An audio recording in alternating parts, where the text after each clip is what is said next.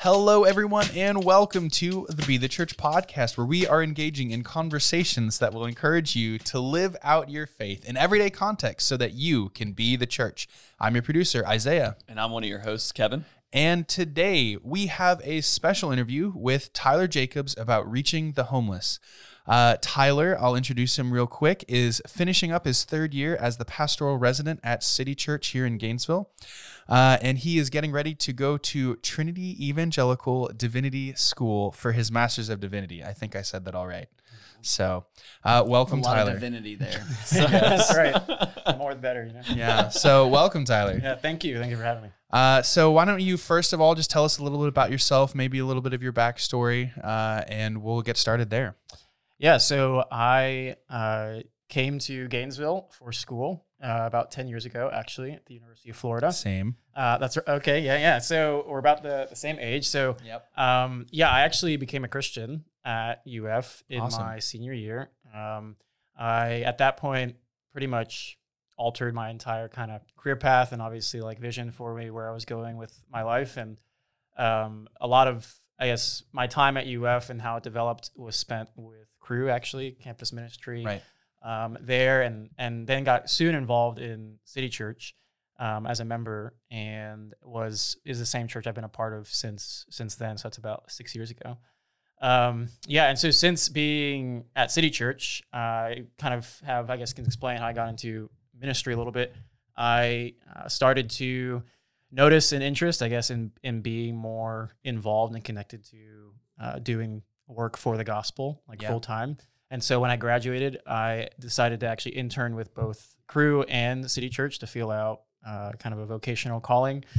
That ended up moving into me being drawn more towards a local church and feeling out pastoral ministry and thinking that this is something that the Lord might be calling me to do for long term. And so the last 2 years, I've been full time with City Church as a pastoral resident. They call me. It's kind of the second or third year, right? When you're there, they call you resident. But so then, as there, one of my major areas of focus has been the outreach initiatives and community engagement that City Church does, Sure. particularly in downtown, but largely in the city overall. And then through that, the opportunity of, just related to even the topic of this episode, serving people experiencing homelessness in the downtown area became something that was on our radar and maybe something that I could explore more deeply as a resident. And so that formed into starting a team that serves people in that demographic. And overall myself, obviously that's a lot about my vocational side, but, love in my free time playing basketball. Got a lot of friends, obviously, that go to Aletheia, and a lot of friends actually I play basketball with that are a part of Aletheia as well. So we got a crew going, which is great.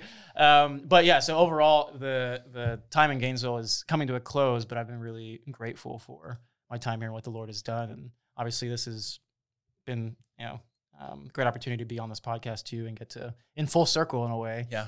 Since Aletheia is one of the first churches I experienced when I became a Christian back then. Wow. A full circle be here and I guess be partnering with you all to kind of bring light to this issue. So Absolutely. No, and I love getting connected with City Church. I don't remember how long ago it was, many months ago. Mm-hmm. And getting to go to a seminar just was really encouraged and challenged in that. And then seeing just opportunities to partner with y'all in downtown because you guys are so strategically placed to really do outreach there. And it's been really cool to see that and has spurred wanted to talk about it more in this episode so that we can kind of give people a window into the opportunities there for sure. Yeah. So before we dive into the topic, I will really quickly say for you listeners out there, as you guys listen to this, as always, if you have any questions, feel free to email us at podcast@alethiagainesville.com. And we would love to continue this conversation or connect you if you are curious of how to maybe even serve with some of the opportunities that we will probably talk about with City Church or however that looks, and maybe ways to engage in your own communities wherever you may be at. Because we love not just talking about it here, but love talking with you about the future opportunities that might be there that the Lord calls us to. So again, podcast@aletheagainesville.com, and we'd love to hear from you. So to start us off, I figured it would probably be a good idea to maybe start with some definitions and some biblical overview, just to really give us a good foundation for this topic of trying to reach the homeless. So I'll let Kevin ask the first question. Yeah. So Tyler, what kind of, maybe like as the church, and obviously as a pastoral resident underneath, the leadership at City Church, what kind of just piqued your all's interest? What motivated you guys just to start this ministry, to want to help in the first place? What kind of motivated that? Yeah, that's a great question. I think somewhat we alluded to it. Maybe it was a combination of both seeing the general calling, I think, in Scripture, in terms of God's people, for caring for people that are on the margins, or people who are maybe even considered the least of these, the poor being a big component of that, usually biblically. The general calling, seeing that more and more, but also then in our unique context, like you mentioned, I think really thinking about what it would look like for us to be more directly involved in serving people experiencing homelessness, since a lot of that demographic that we usually talk about when it comes to, say, the widow, the orphan, the poor, and the sojourner, tend to overlap in the community of people experiencing homelessness. Yeah.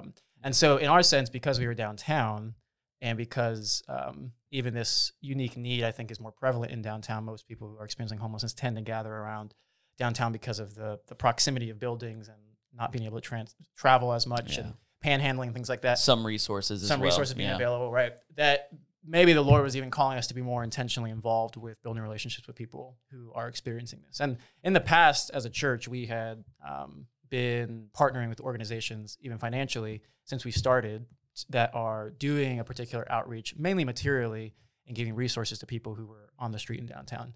But I think, especially since me coming into the role as pastoral resident and having a larger staff size even, and maybe being more flexible in terms of how we can explore some things that maybe we couldn't do in the past with a smaller staff, one of the things that came up was, what would it look like for us to invest more relationally in the lives of people who are on the street, and maybe still give financially to organizations and provide materially, but how can we as a church, with what we uniquely have with the gospel, be involved in meeting the needs of people experiencing homelessness, and providing something that we believe ultimately is long-term what people most need, which is relationship with God and restoration with Him. And obviously there are people that we interact with and have met that are Christians who are living on the street and do believe the gospel, but a large majority are those that would say they don't believe. And so I think just evaluating a lot of those areas and thinking about like our local context, but also the larger call for the church overall to be for those who are weak and vulnerable, I think coming together was a thought of, maybe this is a good time where we could explore actually like doing this more often. Absolutely. Yeah. And I love the term you brought up, least of these, which included the categories of, was it widows, orphans, right? Sojourners, and the poor. The poor, right? So I think that's a really good category to work off of, and just as a, it's the least of these as viewed by society, not necessarily like in any means, like the Lord does not view them as least as much as society does, and the marginalized, and those that need love, and I have a lot of struggle in their life to have the church and others come alongside them. I think that's a helpful term to kind of look going forward, because, as we maybe frame it, this general idea of homelessness, I think that's a really good way to look at the people who are usually in that category. For sure. Yep. Would you add anything to that, or like as you have maybe a perspective on who might be in these categories, do you think that about covers it, or would you add any further definition there? No, I think that's actually, I think a good way to frame it. A lot of times it's called theologically the quartet of the vulnerable, if you've heard that term before. Yeah.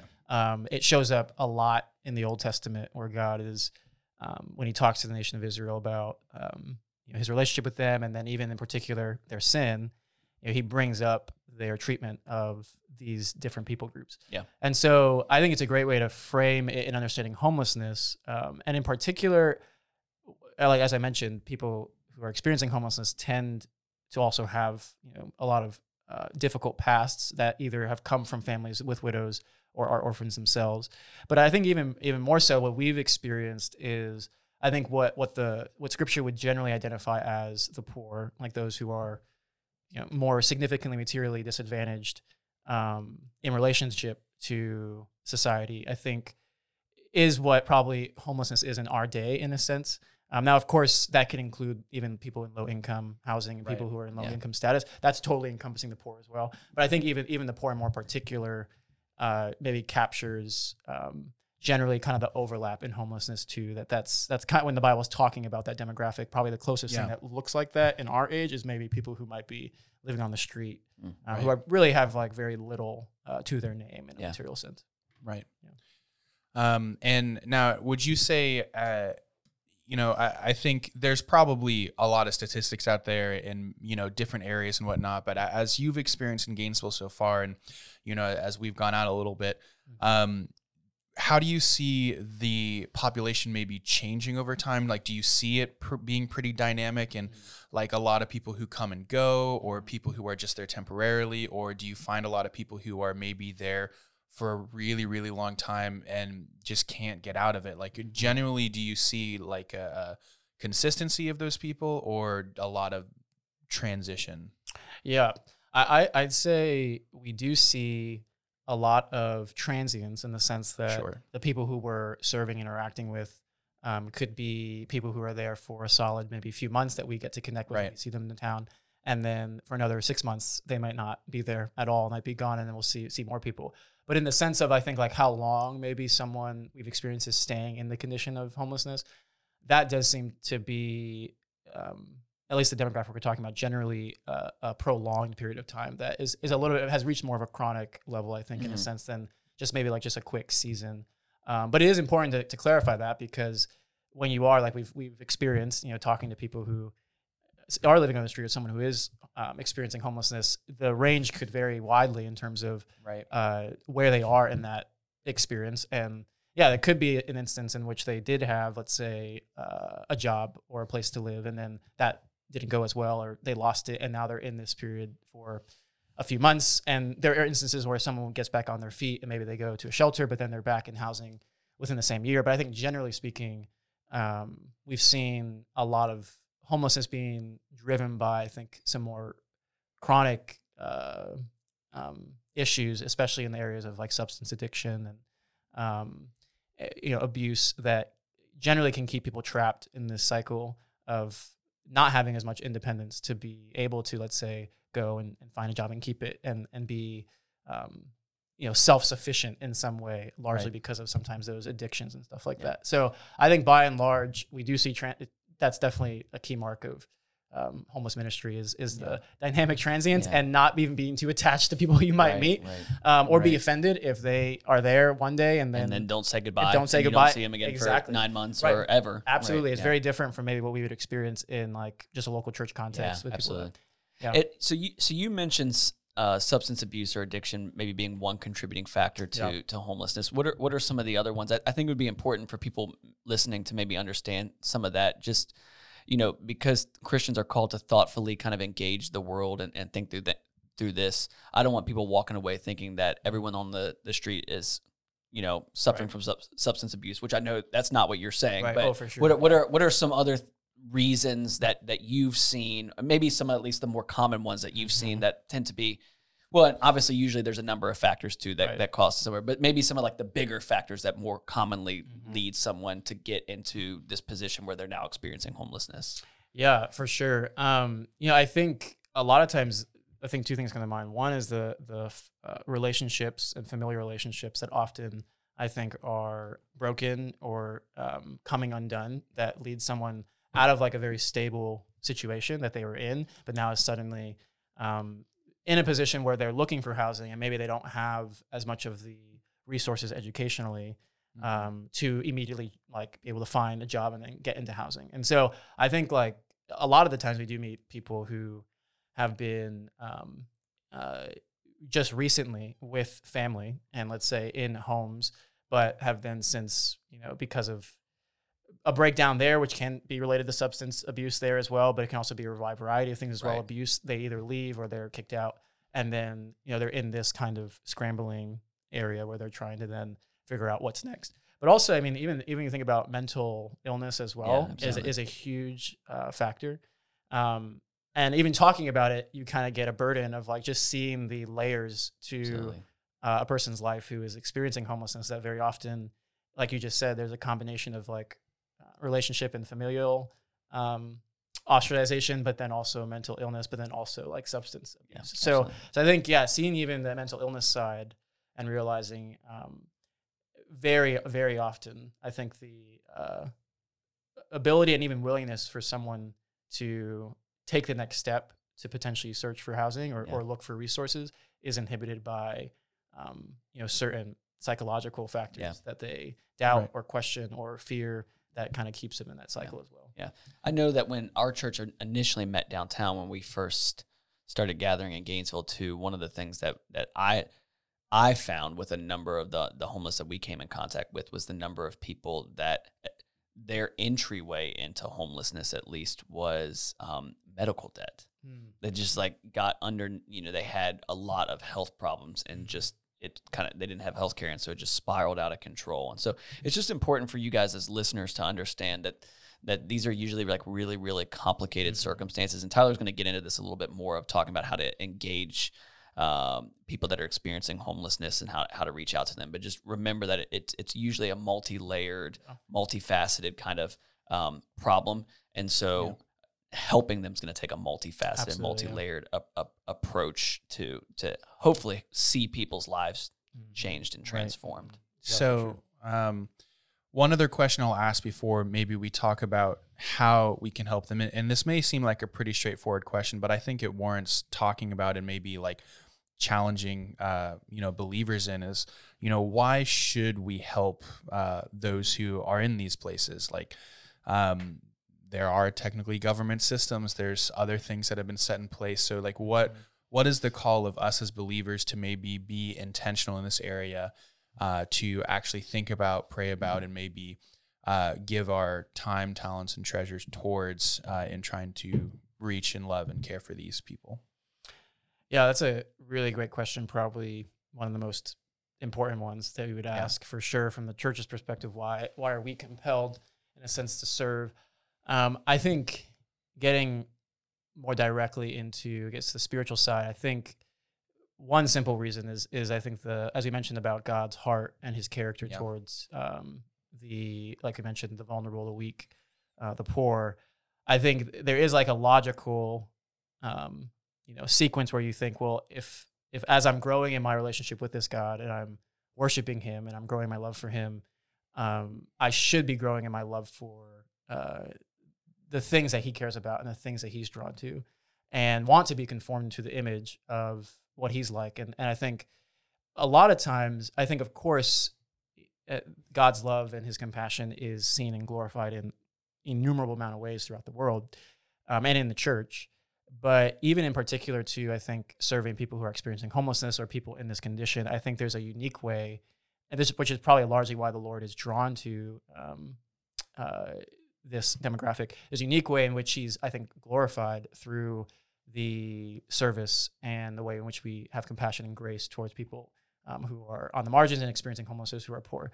And I think in a lot of ways you can see that as, an excitement of, although there's a lot of difficulties in serving people who are maybe experiencing this, in many ways, the Lord in his power and like the restoration of the gospel is even just can be greater seen potentially, like you were saying, in someone's life who comes out of this situation because there are so many layers. But the more, in a sense, layers and difficulties there are, I think the more opportunity there could be for the grace of Jesus and the cross to be seen and magnified. When someone maybe, if they don't believe it, believes it, sees it, or maybe experiences the love of Christ through us and responds to that, even in the midst of what they're experiencing and the suffering they're going through, can be a very powerful witness. And so I think in many ways, I think that the character of God, aligning ourselves with that character as we worship him, the way in which he's glorified uniquely in this kind of ministry as well. I also think, kind of working back on the gospel too, we talked about this in the Least of These seminar that you're referring to, But I think when you mainly you can see the character of God mostly through Jesus, as we would agree. And I think when we consider ourselves followers of Jesus, believers in Jesus, we are wanting to emulate him. But also, I think even seeing that we have in some way been in the same place as people who are experiencing homeless, maybe not in the material sense, but in a spiritual sense, when it comes to our sin and how we've been alienated from God and brought back through Jesus' grace towards us. I think seeing more of, in a sense, I guess I'm not totally too different from maybe someone who is in this situation. Maybe in a material way, I'm very different. I haven't been through their experiences, but in a spiritual sense, I'm just in much need as God's grace and love as they are. And so I think when we think about the gospel, and we think about being shaped by it, I think it does have a call. It compels us to want to give ourselves and pour ourselves out in a way that Jesus poured himself out for us on the cross. And so to me, from a Christian standpoint, that's the unique maybe reason why Christians should be engaged, even in comparison to maybe another religious organization. Yeah. If that makes sense. Absolutely. Yeah. No, and I love when you think about the gospel, it is all inclusive to those who would hear it and receive it. And I think that's what sets apart Christianity so well. And that's not just for race and ethnicity, but like there's other layers for like literally every sort of categorization of humans that we have. Like there's no limitation on socioeconomic level. And the reality is, because as we talk about this, some of these terms may be down-putting, at least culturally for us, when the reality is like they are still people too. And they have the exact same spiritual needs that we do in needing Jesus, right? And as you said, 100%, like they definitely, we have different backgrounds, we have different stories, but at the end of the day, we can be connected through Christ and connected through our collective need for a Savior. Absolutely. Right. Yeah. I mean, I'd also add that I think the uniqueness of the church in like the resources I think we have to be able to serve is important to think about as well. I think, of course, there are I think the Lord is using organizations that are doing more material work and more financial giving. And those are vital and significant.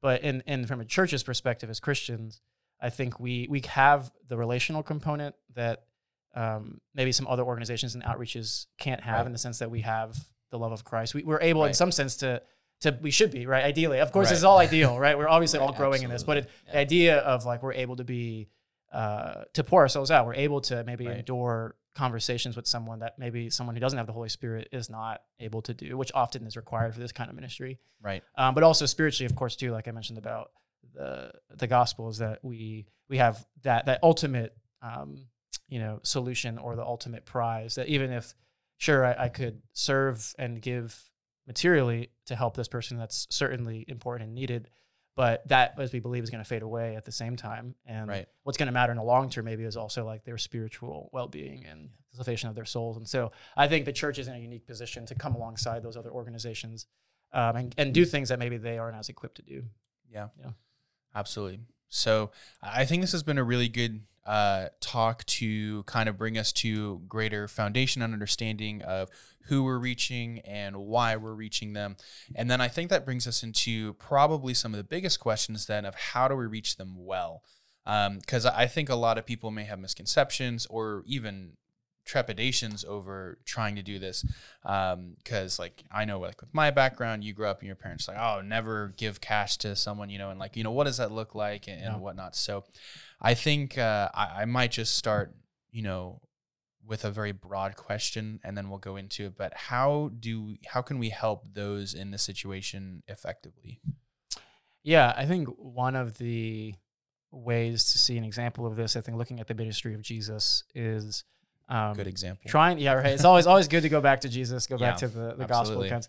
I think you see in his life, especially when he cared for people maybe who are in similar conditions, I think you see a balance there between kind of a word and deed approach there. I mean, John chapter 6, where Jesus is talking about himself as the bread of life, I think is one of the passages that we go back to as a team and remembering kind of this is what our heart posture. This is very more heart level at first. I'll get to the practical in a second, but I think from a heart posture, I think finding a balance between, as I'm trying to love someone who's experiencing homelessness, I'm striving to be both caring in word and deed, and which means kind of going back to John chapter 6, you see Jesus on the one hand, he just finishes feeding the 4,000 to the 5,000 and provides physical food for people who are weary.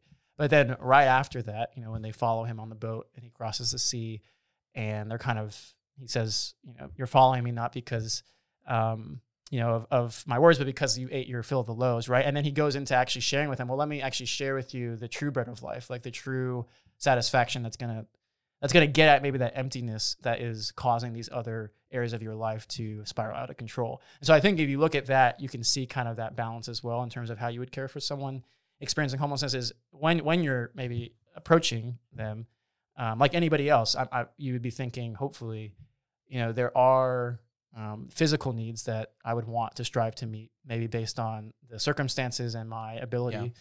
Yeah. But also at the same time, I'm like mindful of how can I, at the same time, show this person that I care about them more deeply than that. And I want to maybe be there as a friend, as a presence, building a relationship that hopefully can lead to, in the long run, an opportunity for spiritual renewal if they don't yet believe the gospel.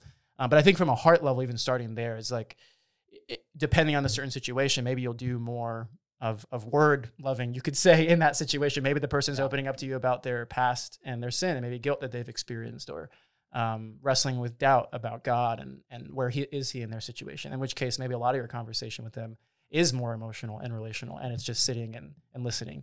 And maybe sharing tidbits about how your faith in Jesus has affected that. Maybe sometimes you'll be doing more deed ministry where the person maybe isn't in the right place to want to get into that kind of deep conversation, but you could still be with them and providing a meal and showing them that, hey, I'm here, I'm present, and I see you. So I think that is a helpful guide that we've used, that we've found to be.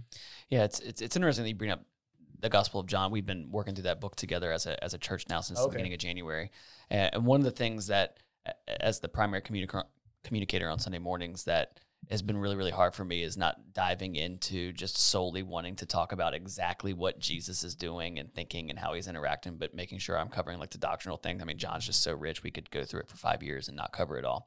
But one of the things I've been taking staff through on Monday mornings is working through like specific interactions that Jesus has, even some that we've looked at on a Sunday morning, and trying to see, like, look more closely at the way that Jesus interacts. And it's interesting that you bring up John 6 there, because I think not only does Jesus give us a kind of a blueprint, as you're sharing there on how to do ministry, the interaction that he has with the disciples, I think also speaks really deeply to us as well. You know, the crowds are there, they're gathered, they've been listening to him teach, and, you know, it's starting to get late and there's no food around, and the disciples come to him and basically like, hey, Jesus, we got to do something about getting rid of these people. Like, we don't have any food for them. Right.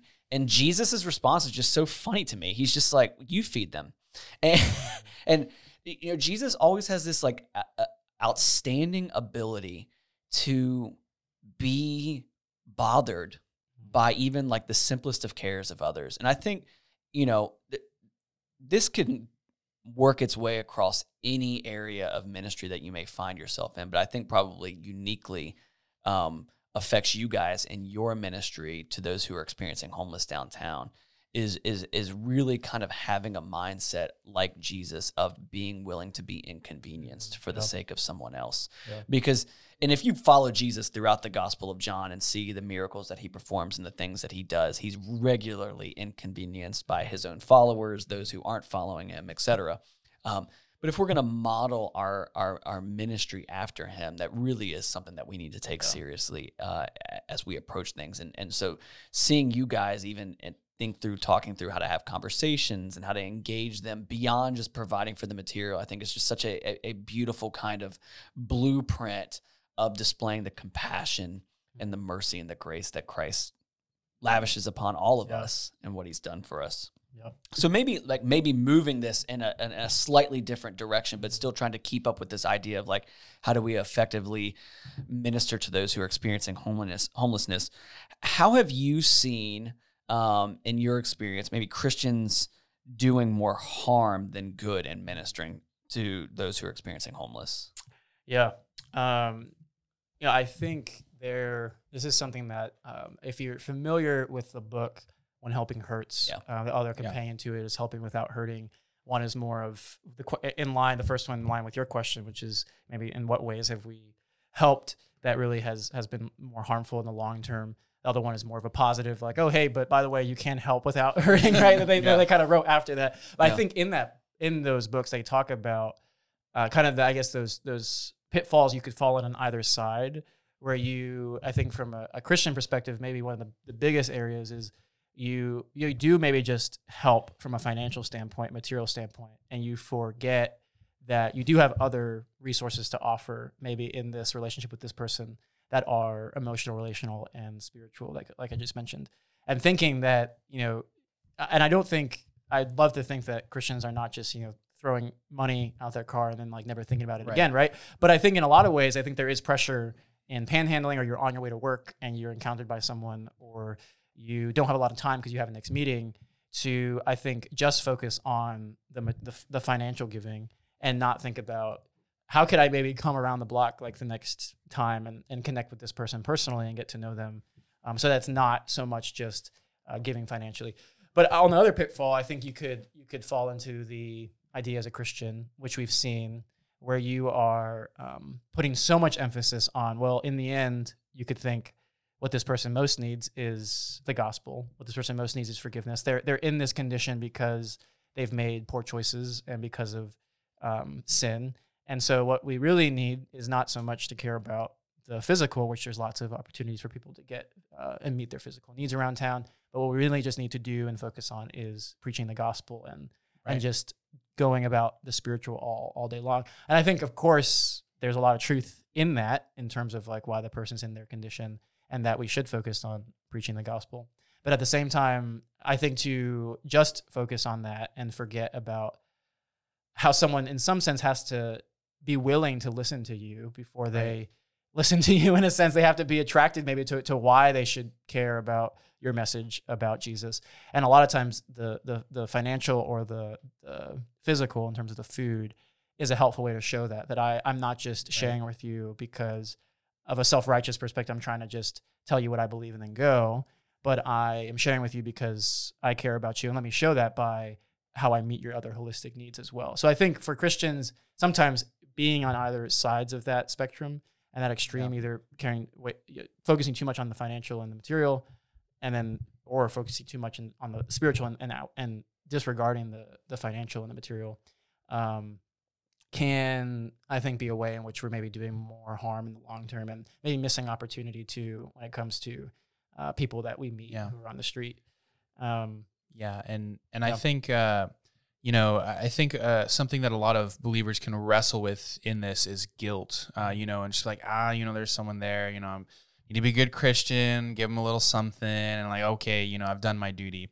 And it becomes a very checkbox, relieve my guilt kind of mentality. When, I think in regards to that, the idea of trying as possible to have long-term engagement, as you said, try to come back around the block and try to have more intentionality, if you are in a rush.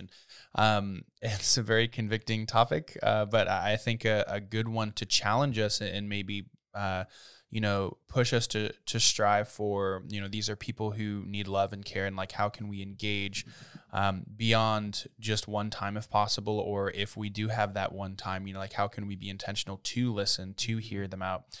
Cause as you've already said, I think it's so important that they are people and they need people to listen to them and to talk with them and just allow them to be treated like a human, as someone who, needs love and ultimately can hear the gospel and receive the truth and help of Christ. For sure. Yeah, I would add that I think as Christians, sometimes we underestimate the power of presence, as you're saying, and the power of just being present and maybe putting a lot of pressure on how I'm interacting and am I saying the right thing and what's going to come out of this situation, how uncomfortable might it be? And of course, there's a lot of wisdom to exercise. You don't want to put yourself in a situation where maybe you're unsafe or it is, maybe not as appropriate for you to be having the conversation with someone on the street.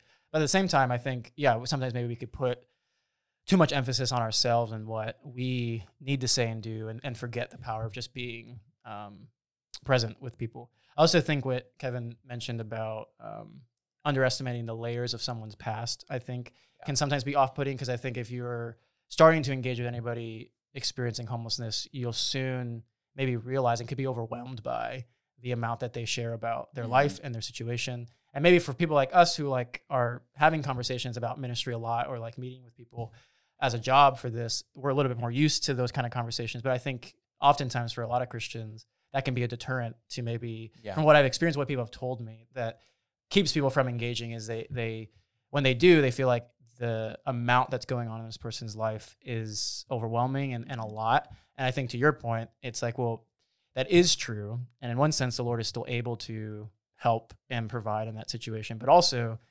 it's a long-term process potentially. Like, I'm not to see myself as potentially this person's end-all, be-all, one-stop shop for all the issues maybe in their life, or even their salvation itself. And so I think, like you said, seeing it as a multi-layered situation, and that it will have complexity to it, and not underestimating that, can, I think, help maybe encourage Christians to expect that when they're coming into serving in this ministry, and be more comfortable when it does happen and when people share a lot of tough things that they're going through. Yeah. So one thing I've loved is, I've gotten to know you a little bit better, and, really process through homeless ministry, is just seeing the steps that your church with City Church has taken to just have opportunities to reach out to. I love that you refer to them as neighbors, because they are people, they are your neighbors. And I love that terminology, to be caring and more thoughtful. And then having even like the office hours intentionally, so people can stop in and just talk and have more presence and time just to process and think through stuff, I think is really, really valuable. So as you guys have engaged in this intentionality in doing this ministry, how have you seen just this opportunity and this, being the hands and feet of Christ, just affect volunteers in positive or maybe even in negative ways, in the challenge of that, in the joy of that as well? Yeah, I think some of the key ways from a spiritual sense has been, I think, ultimately drawing us closer to the Lord. I think you could say as simply as that's put, but I think in a lot of ways, opening our eyes to the grace that Jesus has extended us, and seeing, I think, like the similarities between, like I mentioned, while we are not physically maybe able to relate in a lot of ways to people who are experiencing homelessness or the suffering that we're talking about.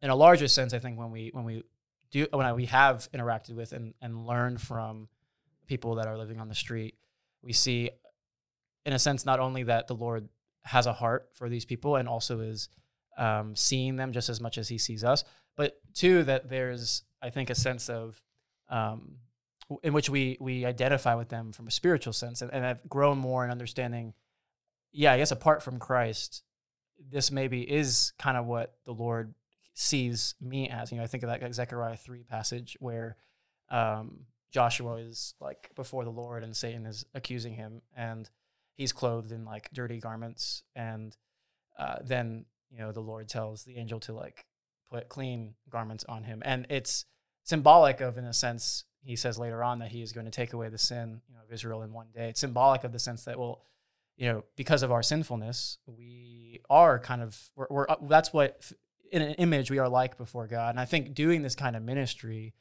as heavy as this may sound, I think it's opened our eyes to like the depths of how the Lord has loved us as Christians, and how gracious he has been in Jesus. And I think seeing that's a way in which we are furthering and living out the gospel is by doing this ministry as well. I think also there's a level of gratitude too for our position, I think, as volunteers, and maybe even the ways in which we've been graciously loved by the Lord in our material upbringing and our background, that I think personally for me, I did not have as much of a thankfulness for before I started to do this ministry. And it's not to say that people who are coming up from different backgrounds who are less financially advantaged are less human in any sort of way, but in the sense of like, I think growing up, you're kind of around people a lot, at least I was, in more of like a middle-class American sense that are privileged and have things. And then like, I think going into the street and talking to people and seeing the disparity, I think has increased in some sense a gratefulness too for what we've been given.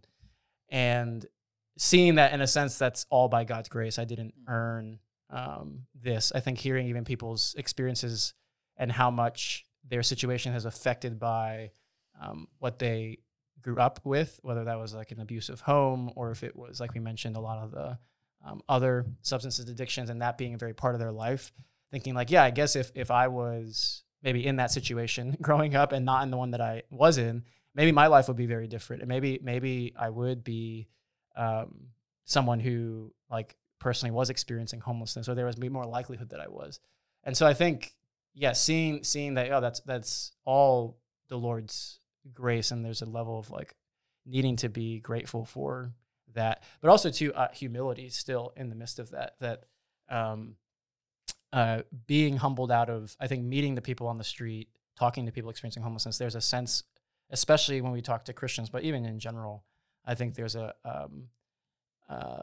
there's something to learn, I think, from people who are in that situation as well, that maybe from our standpoint, it's like we're the ones coming in with something that we want to give them. But very often we end up being encouraged and edified by what they share about either how the Lord is helping them through their situation or what they're learning about God in the midst of what they're struggling with. And so I think, yeah, often you think this is a ministry I'm doing for other people, but being involved in it has, in a lot of ways, humbled us, because we've seen how the Lord can still very much be a part of someone's life who's in this situation in ways that maybe you wouldn't have expected. So, absolutely.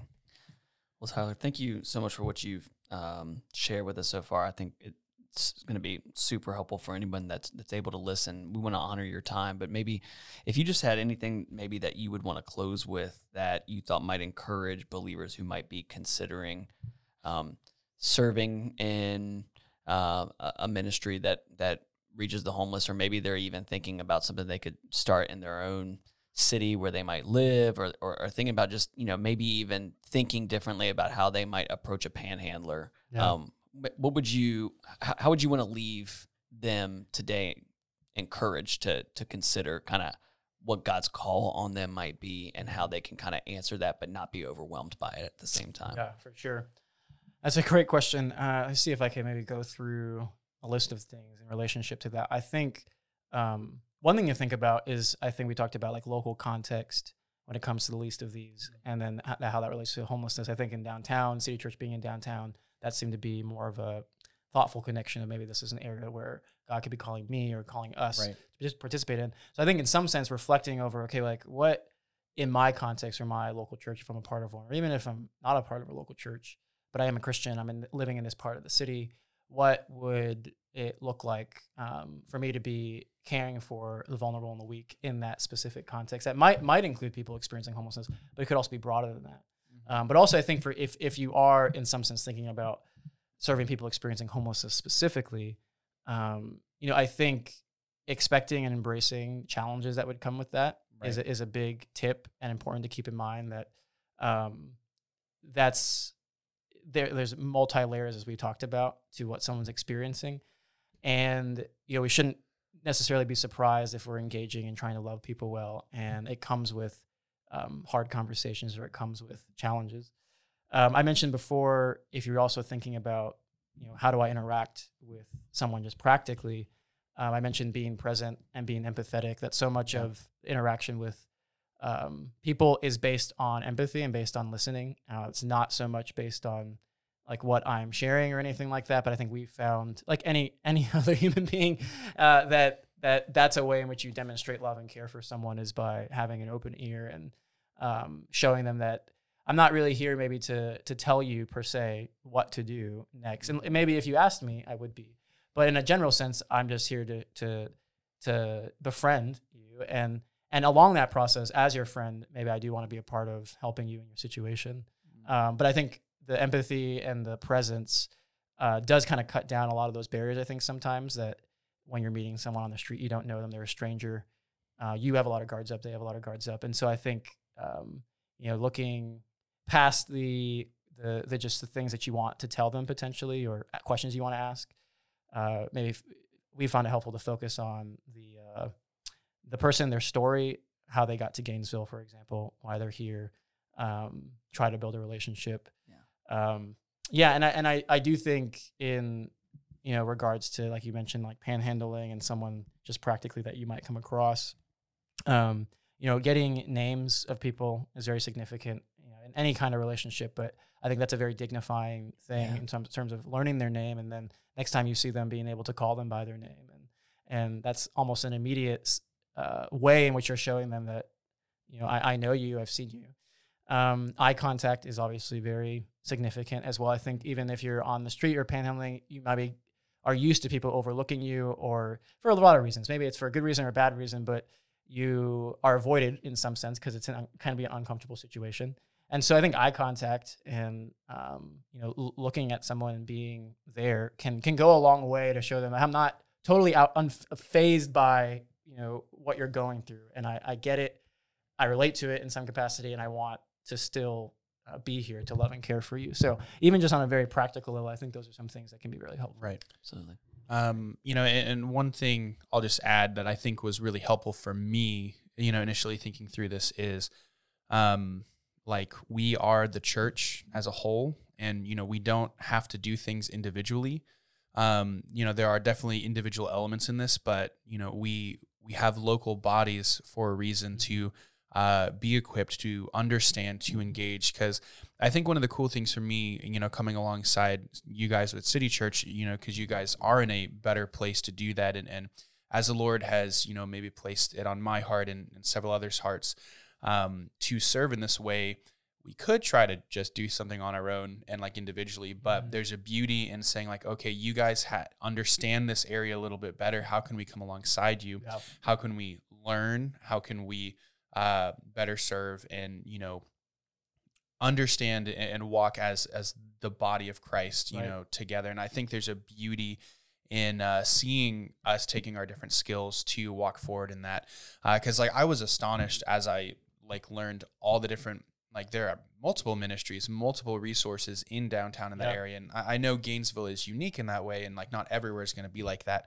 But it is really interesting to see that and say okay, so how can I better serve through, these relationships of ministries and services that are provided, I think has been really, really helpful in that regard. So that, it may seem intimidating wherever you're at, but to know that, a good first step is to, reach out to your pastor or, people in your local congregation, and then take that as a first step. And, as I said at the beginning, email us at podcast@aletheagainesville.com, and we'd love to continue this conversation, maybe bounce some ideas, or if you're in the local area, as I know many of you are, we'd be happy to connect you to some of the things we've been doing. And love to see you partner and serve alongside of us as you feel that calling and the Lord putting it on your heart. So, any last words? I would just say, if you're like me and you're a reader, you're going to need a little bit more info before you're going to dive into something.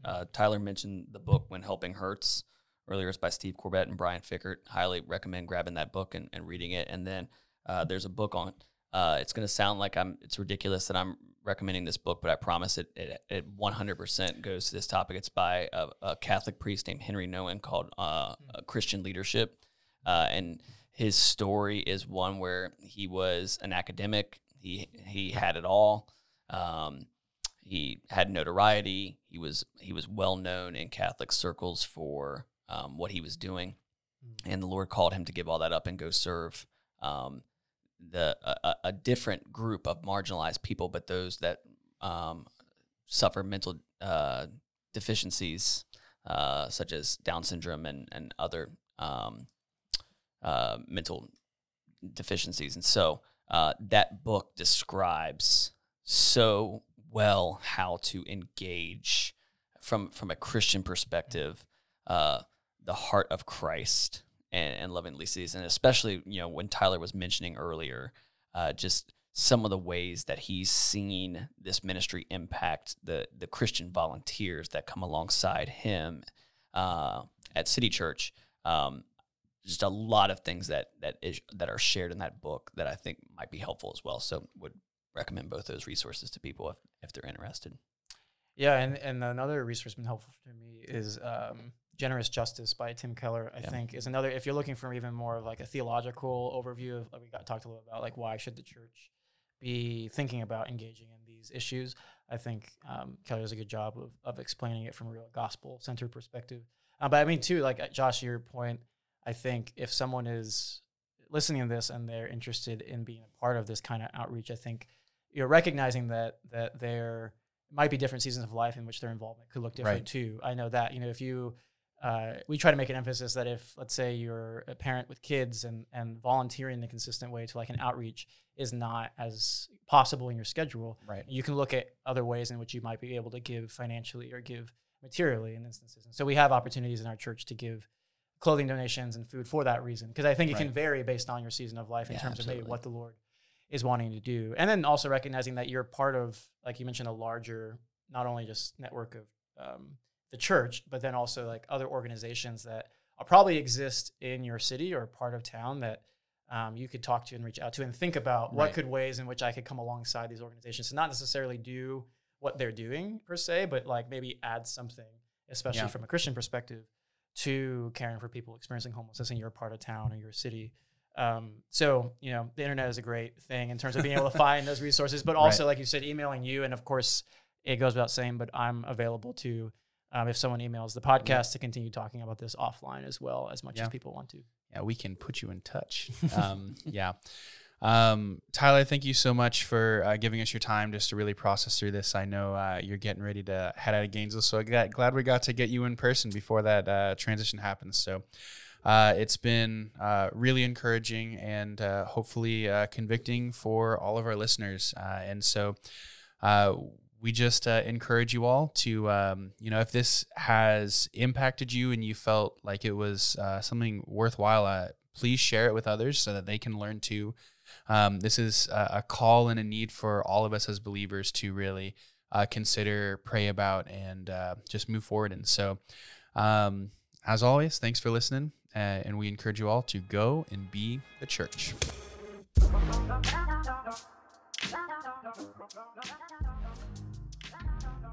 What third year as the pastoral resident? Isaiah's short-term memory is not great. It's pretty bad. That's why the early days of him using our tagline on the way into the podcast, listeners never notice it, but there's usually quite a bit of laughing because he'd butcher it terribly, even though it was even written like right in front of him. Yeah, we had to do a couple takes. That was back when Theo was on the podcast. Yeah, as the pastoral resident. Hello, everyone, and welcome to the Be the Church podcast, where we are engaging in everyday conversations that will encourage you to live out your faith in everyday context so that you can be the church. I'm your producer, Isaiah. You gotta redo that. I just said every day twice. It's fine. It's the one word I always. What did I say he was gonna do? Yeah, I'm glad he did it for you. It would have been totally fine if you had let it go. I love the enthusiasm. The enthusiasm of that intro is like. Yeah, I know. I'm just so glad you did that. It's one word. You could have let it go. Just saying. Alas, this happens regularly, so we're gonna. It's been a while. I mean, that's what it has been a while. Stop and start buttons. If you weren't reading it, you wouldn't have even noticed. I definitely noticed it literally immediately. I wrote that tagline for you, so I know. All right.